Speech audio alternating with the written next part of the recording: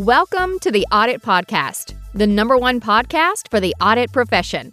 Be sure to check the show notes for all of our social media channels and to sign up for the Audit Podcast newsletter.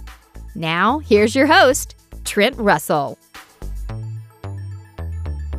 This podcast is sponsored by Green Skies Analytics, where they do everything tech related, but only for internal audit. Although compliance and risk management, y'all are cool too, so feel free to check it out also. To find out more, please visit greenskiesanalytics.com, but it's more likely that you're just going to Google it. So to find out more, please Google Green Skies Analytics. This podcast is also brought to you by Audit Board, the leading cloud-based platform transforming how enterprises manage risk. Audit Board's integrated suite of easy-to-use audit, risk, and compliance solutions streamlines internal audit, SOX compliance, risk management, and security compliance. Automate processes and improve execution with Audit Board's purpose-built solution, which is designed to address the most pressing challenges of today's practitioners. Experience the latest in audit, risk, and compliance technology. Visit auditboard.com to schedule your product walkthrough to see Audit Board's award-winning platform in action today. Today we have DeTraglia on the show. She was the former internal audit director at Sears as well as United Airlines. If nothing else, go to Ann's LinkedIn profile and just scroll through some of her posts. They are fantastic. It's one of the reasons I wanted to reach out to her and have her on the show is just because of her leadership style and how she helps build her team. And so that's a big deal to me as well. And so that's a couple things that we talk about for sure with Ann on the show. And given the great, whatever you want to call it, migration, resignation, hibernation, whatever it is you want to call it, I think it's important to understand how we can retain talent. And I look for people like Ann to get advice in those situations because she is such a people person when it comes to the people on her team. So that is one of the primary discussion points: how to attract, develop, and train your people. We also talk about what they're doing to enhance their risk assessment and how they're using data to do that, as well as some advisory versus assurance work, and what the board's expectation is relative to maybe the assurance work or the audit committee relative to the assurance work. And then lastly, we talk about OKRs. And so we'll talk about what those are, who sets them within the team, and then what are some examples of ANDs. All right, here we go. What makes your brain happy? You know what? Puzzling. I'm a big puzzler, so I like puzzles in the traditional sense, like throw them out on the table. I have a system. I'm very specific about my system. If people come in and mess with my system, I get annoyed. They got to go. Pardon me? I said they got to go if they mess with your system. Oh yeah, no, like you got to start with the edges. You can't start with other things. You got to do the edges first and then, different sections. So I love to puzzle. And I also I'm obsessed recently with the New York Times spelling bee. Okay. And Wordle. Do you Wordle? I'm familiar with it I'm familiar with it, but I haven't Wordled yet. Yeah, it's great fun. Okay. So any kind of a brain teaser. I love that kind of stuff. Okay. Sudoku, all that kind of stuff. When there's a new one of those, is that you jump on? Yeah, those? I'm not a Sudoku fan. I'm just not. But I love crossword puzzles. I like puzzles in general, but not Sudoku. Gotcha. I don't know why. Yeah. Similarly, what song makes your brain happy? I love anything that reminds me of my kids. And so there's a song by a French singer. Her name is Melody Gardot, and she sings this song, "If the Stars Were Mine." And then she goes on to sing, "I'd give them all to you." And it's really sweet. I don't know. My husband, he does not listen to lyrics and music at all. Yeah. At all. Like they fly right by him. He's just into the music in the background. But I'm always listening to the lyrics. And that's the nice thing about music, isn't it? Lyrics speak to you. There was I know every word to Simple Man, but I know all the words, but I've never really listened to it. And this was maybe a year ago, and it was on, and I started listening to the words, and I was like, oh, that's what this is about. I had no idea. I am completely ignorant when it comes to poetry or lyrics or anything, of going, oh, this is what they're trying to get at, or this is what they're actually saying by not saying it, without saying it directly. I am completely dense when it comes to that kind of stuff. And maybe it's a guy thing. Could be, yeah. Like for the most part, it's the music itself, and second is just like the range. Like I like high pitched stuff for some reason. I don't know. It's just fun to sing those alone in the shower or in the car. I was going to say alone. It's got to be alone. Yeah. All right. What's your favorite tool? And this could be a software tool, or I think somebody said like pen and paper was one of their favorite tools one time. So what's maybe a productivity tool or something along those lines even? It's funny. I started my career at Home Depot. And so I hear the word tool and I'm immediately like, anybody listening to this who's from Home Depot, Department 25, hardware. And so I think everybody should have a cordless power drill. Perfect. I'm just saying, but no, seriously. I'm a big fan of pen and paper as well, but I do think there's something really beneficial about taking notes on a pad of paper. And if you were in what is now my COVID office, I have 10 different notebooks here with notes from different areas of the business. Yeah, like I love that. But then I always put them into box notes. Gotcha. I like Smartsheet. I love Smartsheet. Have you ever used Smartsheet? I have not, but I think I'm about to find out. I love its versatility. You could use it for project planning, following up, collaborating. You can create dashboards. It's great. It's like Excel on steroids.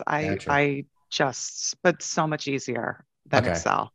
How do you use this in conjunction with your audit workflows software? Is it separate from that? Do they talk to each other? Yeah. So like if I've got an ad hoc project that I'm working on, I'll usually project plan it out in Smartsheet because you can email people from that and have them complete like rows that belong to them. And you can keep documents within the Smartsheet for someone. It's super helpful for collaboration. And I've used it for my team's OKRs, objectives and key results.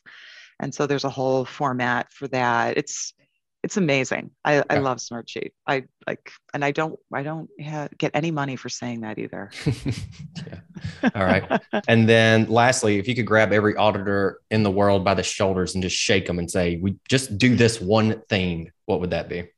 Oh my God. Just remember, it's not about you.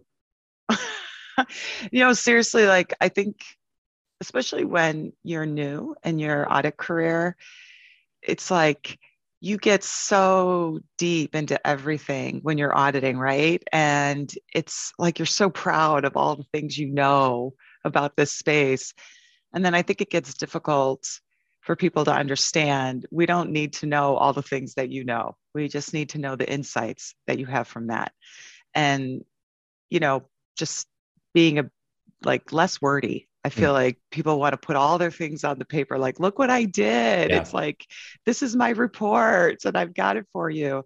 I tell my teams, be brief, be brilliant, be gone, give them the insights they need and the help they need and move on. I like it. Yeah. Especially when it comes to reporting.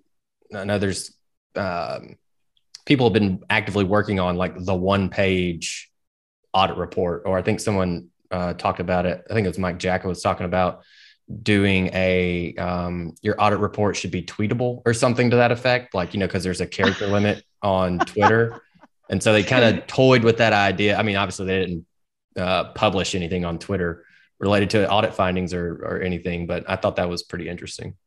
I've been so confounded by audit reports sometimes. Like, you start to read and you're 3 paragraphs in and you still have no idea what they're talking about. And sometimes that's just because there's a lot of jargon and acronyms and things like that. And I know every company has all of their acronyms that, bother everybody. But I just think auditors need to level up the information that they're sharing. It doesn't have to be as detailed as I think they need it to be. So when I say it's not about you, it's just, you don't have to put everything down on the paper. That didn't really hit home with me until I was on a board for the first time. And I was just thinking, like considering, okay, this is what they care about. This is how they work and how things are communicated. If I got, and I was thinking about audit reports that I had written, and I was like, if somebody handed me that report, as the board member, I'd be like, what? No, give me like 2 sentences on this. I don't need 5 pages worth. Like nobody, and most, I don't know, probably don't even read it. If it's that long, and especially depending on how many you have, they're just going to skim it and look for the finding or that insight that we just talked about anyway. I know, how many times have you heard the phrase, I'm not going to drain the slide? Yeah. It's like, what? First of all, you shouldn't have a slide with that much on it. Mm-hmm.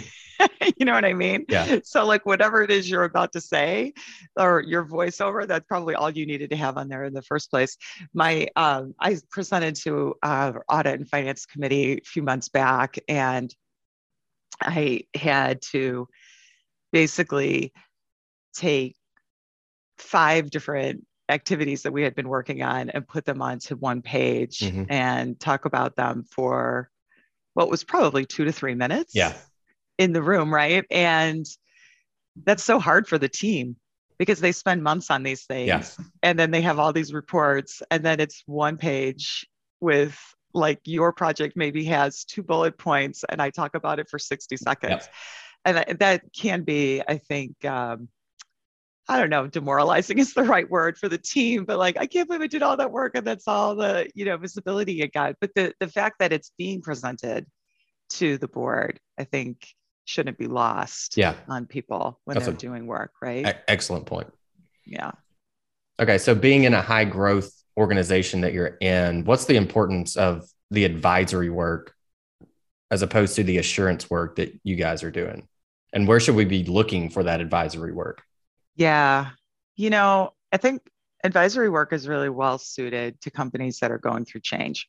And so that could be growth. That could be restructuring. It could be, I worked at Sears Holdings a long time ago, and, we were going through a lot of change there by divesting. And I think when you've got a lot of change happening, it means, for auditors who are listening to this, it means controls are changing, right? And you're reassessing all the time, and that benefits greatly from advisory capabilities. So, my current organization, we're a growth company, and we work with our business partners to assist them in thinking about the risks and what really matters. And what's great about the work is it's based off of a poll. So they come to us and ask for our help. And when you can get that working in an organization, that's really great because, we've gotten some of our senior leaders in the org have come to us and asked for our help because another senior leader told them they worked with us, and that, we gave them, a great work product that helped them run their business better. So we like to say we operate off of, or we focus on, like if we're going to take on a project, we focus on, there's a whole methodology we use, but primarily is it around governance, process, risk, and controls. And so we think about like what elements are we going to attack in this? And so sometimes we turn down work because it doesn't reside in those spaces. But that's generally what we work on. And so I just think auditors tend to do advisory work. I think there has to be a really good dividing line between when do you decide that it's an assurance project and when do you decide that it's an advisory project. So in our organization, we primarily say it's advisory because it's more prospective looking. So we're looking to the future. We're looking at how are things changing? What kind of advice are we going to give you for those changes and how you might consider them? Whereas the assurance work is really looking at something that's more mature, established. You would expect them to have good first, second line controls going on, right? But from I think auditors do better in a changing org with their advisory work, because they're uniquely positioned to know what's going on in the organization end to end. Like you think that, the HR, SVP, EVP, whatever it is in your organization, the person who's leading, your chief HR officer, you would think that maybe they know, and I'm just using that as a random example of it as a senior leader, you think they would know what's going on over in like the operation with the COO, but they don't, or they don't always. But you could have a staff auditor who's been on a project over in the one space and then in the other, and they can connect the dots for people. And I think that's a unique position that auditors have, and they should leverage it.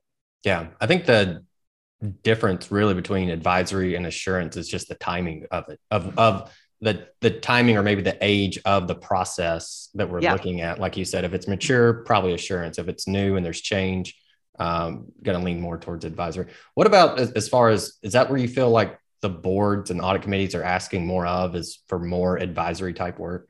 Yes, absolutely. And why is that? I think Gartner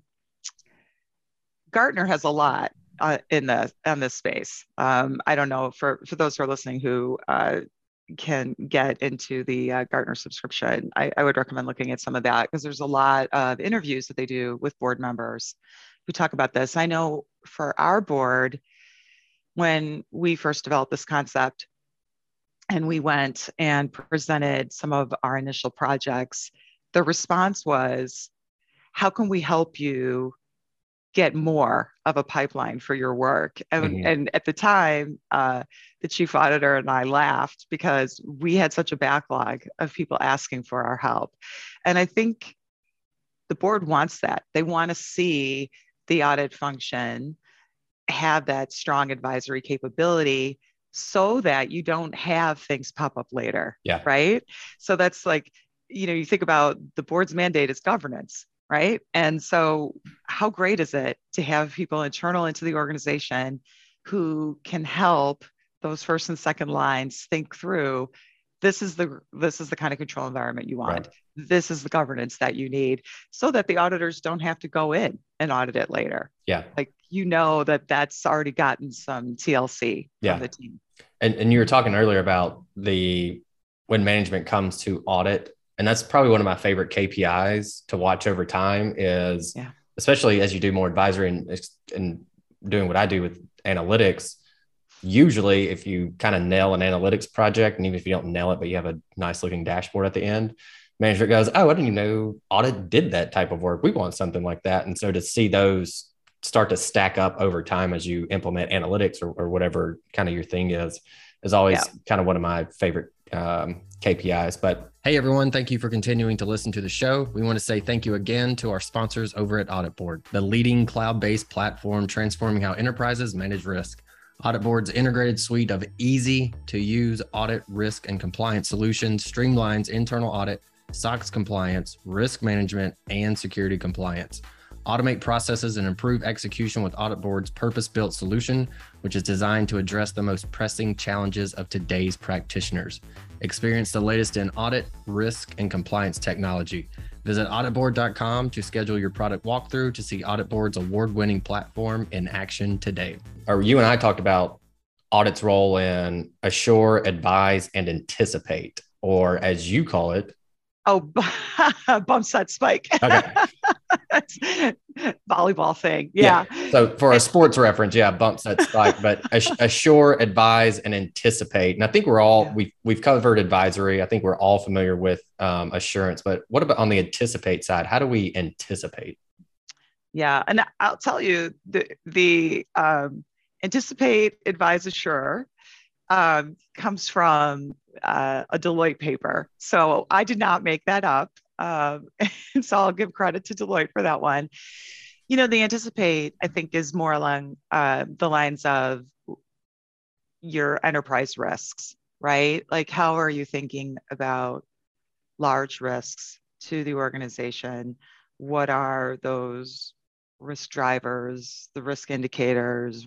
What's our exposure to those risks? How are we thinking through those items? And that's probably more like what your ERM function would be doing, right? Or at least in my organization, that's what our ERM function is doing. And that anticipate then, when you think of it more at like the macro level, when elements of that come to life. So like, I'll give you an example. COVID has laid bare, this pandemic, for many organizations, large and small.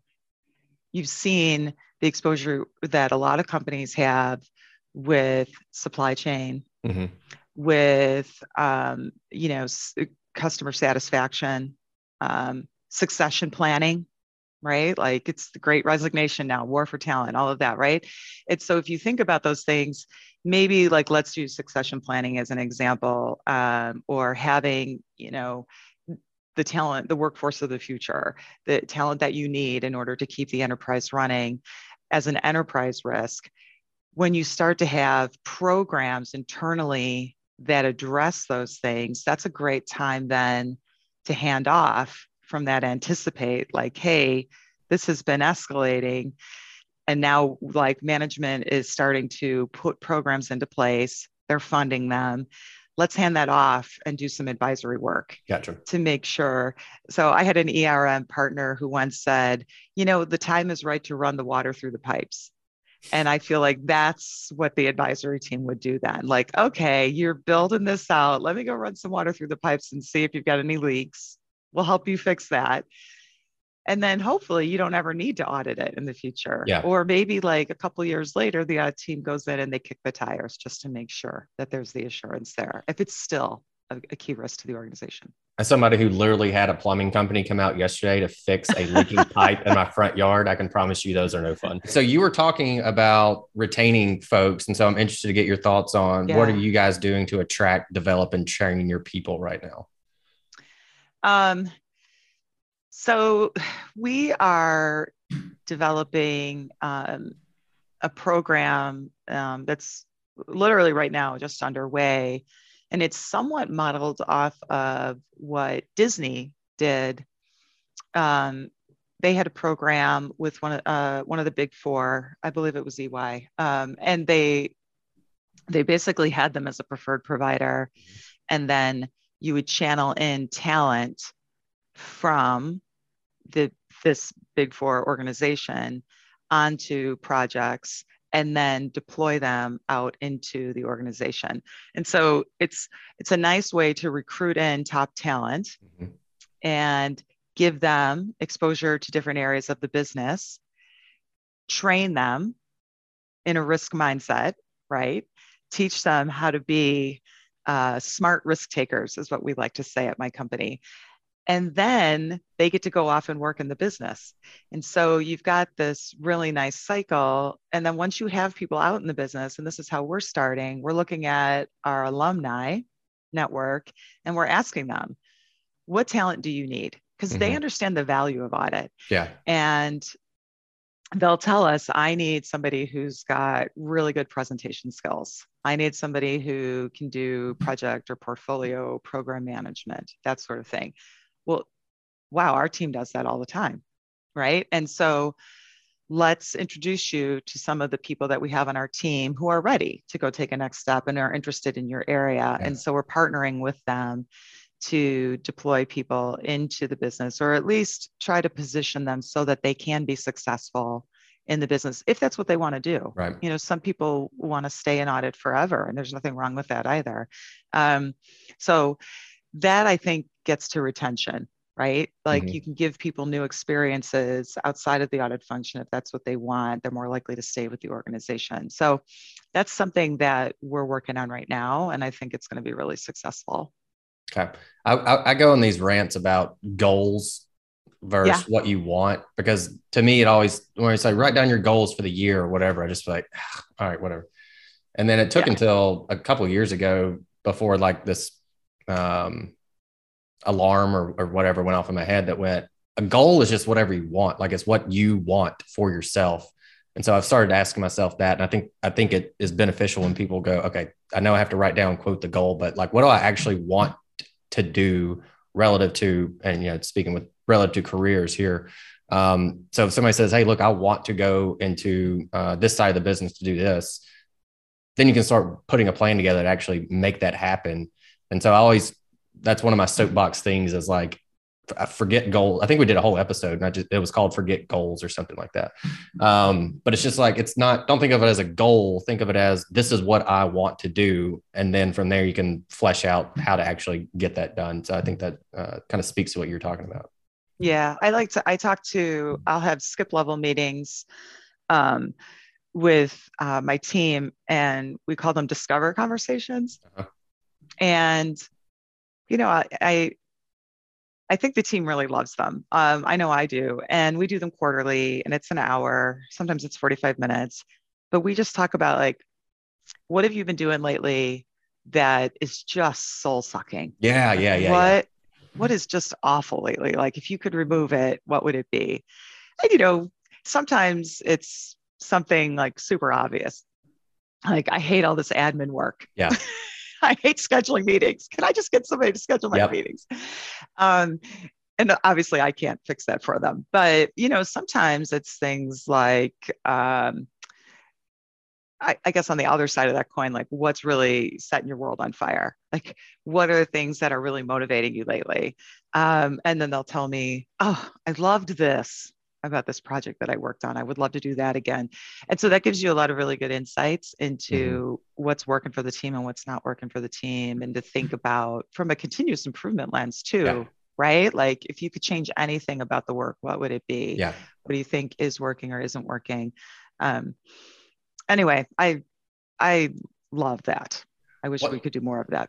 And that's a big piece of, like you're talking about with continuous improvement methodologies, is basically what's going wrong, what's going right. Like, what do you like? What do you not like?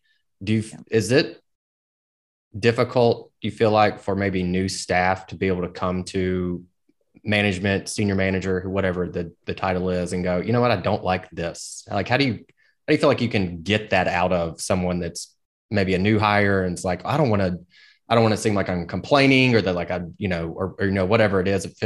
I know for me personally, if somebody asked me that 1 year in, I'd be like, nope, everything's great. I love working 90 hours a week. It's fantastic. Like, yeah. Oh my God. have you found that to be like a struggle to almost get that out of people, and how you can do that? Is it just a trust thing over time? Yeah, I think that's a trust thing. Yeah, it is. I love asking this question in the interview process. What's your perfect day? Yeah, I like that. What is your perfect day? And and that usually stumps people. Like, what do you mean? And I'm like, tell me everything. Like, when do you get up? Yep. What are you wearing to work? Like, it's your perfect day, your perfect situation. It may not translate here at this company, but like, just tell me, like, what's your perfect day? And I love when people get pretty vulnerable in that moment and tell you. Those are the people I want to hire. Like, this is what's working for me, or this is, if someone says to me in the interview, I'll go to work whatever you want me to go to work. And I'm like, no, this is about you and what you want. And I do think that's hard to get that level of trust. But the reason I got so excited, I just like pointed at you and smiled when you said that. Someone asked me that question a few months ago, and I think they said, what's your perfect Monday look like? But ultimately it was Monday, Tuesday, Wednesday, Thursday, Friday, or whatever. They might've even said, what's your perfect week? And then we broke it down into days, but it really like made me go, I don't like doing this. I'm not going to do it. I'm either going to outsource it or whatever, automate it, whatever it is. Or I went, this is what I want to do that I'm not able to do right now. And so one of those things was I just blocked off time to go to the gym, same time every day. Rarely do I move that, but like, that's just what I wanted. I didn't like the inconsistency of, I've got meetings all afternoon, I'll go in the morning. I've got meetings all morning, I'll go in the afternoon. And so now it's blocked off, and like just doing that, we're talking about what makes your brain happy. That made my brain so happy to go, I know that I can do this every day now, because that's what I want to do, and it's blocked off. So that's a really great question for people to ask themselves routinely, I would say. I recently was exposed to this concept, and I regret that I don't know the man's name, but he is apparently the world's best lacrosse player, like to have ever played the game. And he is the head of the professional lacrosse league. in the United States and wherever else it exists. And like lacrosse just is not big in my life. Yeah. But I was listening to him talk, and I loved what he was saying. He was saying, like he was discussing the difference between business and sport in terms of how you get things done. And he said, in a sport, everything is binary. You win or you lose, you score or you don't score, you're healthy or you're injured. Like it's always one or the other. There is no continuum. But in business, it isn't about a win-lose thing. And he used the phrasing competitive collaboration. Okay. And I liked how he talked about when you're working through, and I'll tie this back to being an auditor. So like if you're an auditor, frequently you go into an area that, the controls aren't designed effectively or they're not operating effectively, right? And so they need to be fixed. And it's like, it's got to be this way. And, your business partner is saying, okay, like, I guess I'll do that. But it's not really a collaboration at that point. It's not you listening to them and saying, okay, this isn't working. Let's talk about how it could work. And like, what do you think? How could this, and I love the idea that it's not this win-lose thing. Like I'm going to come in and tell you exactly what to do. Right. That it's more of a partnership, like competitive collaboration. I love that. I love like whatever that guy's name is. Thank you. Thank you for that. All right. We'll see if we can find that and put it in the show notes. Yeah. I'll find it. Earlier, you mentioned OKRs, which we haven't talked about on the show. So if you could, what are OKRs? Who sets them within your team? And then if you could give us a little bit of insight into what some of your OKRs are. Okay. So OKRs are objectives and key results. I initially started using those when I worked at United Airlines, and I really liked them. So, your objective is, let's use something, we'll relate it back to the advisory conversation we were having earlier. One of our objectives is to drive demand for our work. And that's the objective. We want to drive demand for the work. And then you've got initiatives that you implement in order to do that. And each of those initiatives, they get measured. Those are your key results. And so, some of that is we establish the objectives. The way it's supposed to work is you do those annually, and then you measure as you go. And like our team had 5 objectives for the year. That's it. So this isn't like a big laundry list. You could have 2 or 3. Right. It's, whatever works. Like we started out talking through around like, what is it? Like, how will we know that we've been successful with this work? And so that was one element. Like we know people are going to come and ask for us. Like there's going to be a demand for our work. Okay. How do we drive demand for the work? Well, we're going to go out and we're going to talk to people. We're going to, do X, Y, and Z. And so I think we had 2 or 3 things that we were, initiatives that we were using to drive that objective to its successful conclusion. And we just had measurements for them. And so the team, we divided them out, and everybody had, a certain metric that they were tasked with measuring and updating.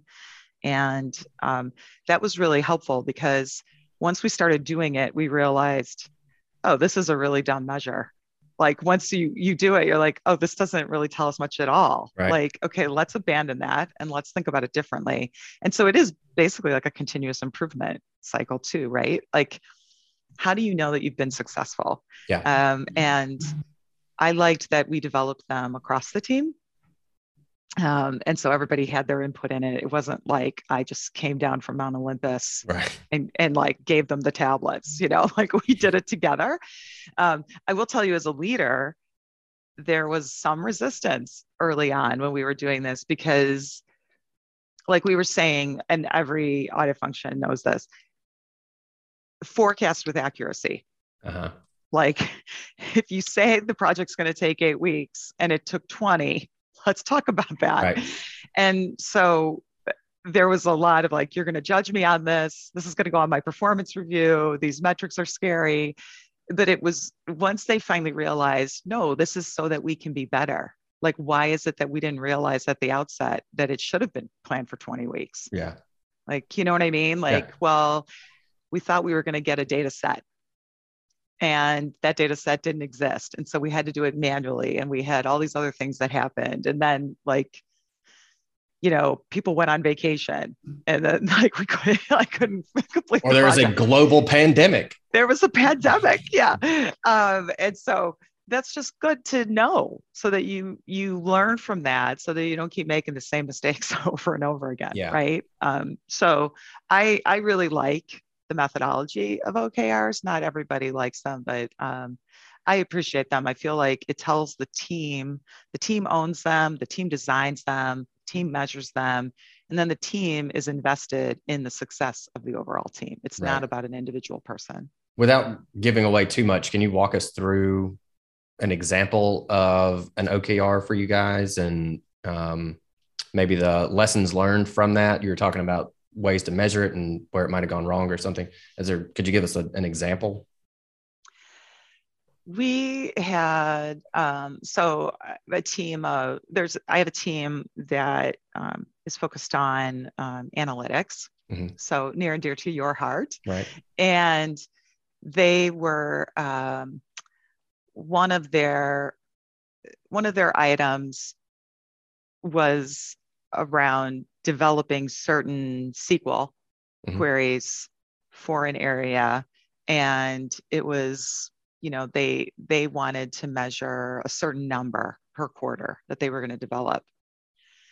And we realized after a couple quarters of evaluating that it wasn't really about the number. It was around the quality of the query and its adoption. Yeah. And so that's an example where we shifted our thinking from, okay, we're not going to measure a total number. We're going to look at the adoption rate for it by the business. All right, Anne, appreciate you coming on the show. We've covered a lot. Is there anything you would like to leave the audience with? My mantra is forward and happy. Okay. I mentioned earlier, I was training for an Ironman triathlon once. And that's what I like to say when I'm out on the course: forward and happy, don't look back. And I want everybody to know, as we work through this pandemic, and the ways of working have changed for so many of us, just that everybody should remember, go forward and happy, take care of yourself, prioritize your physical health and your mental health, because it's really important.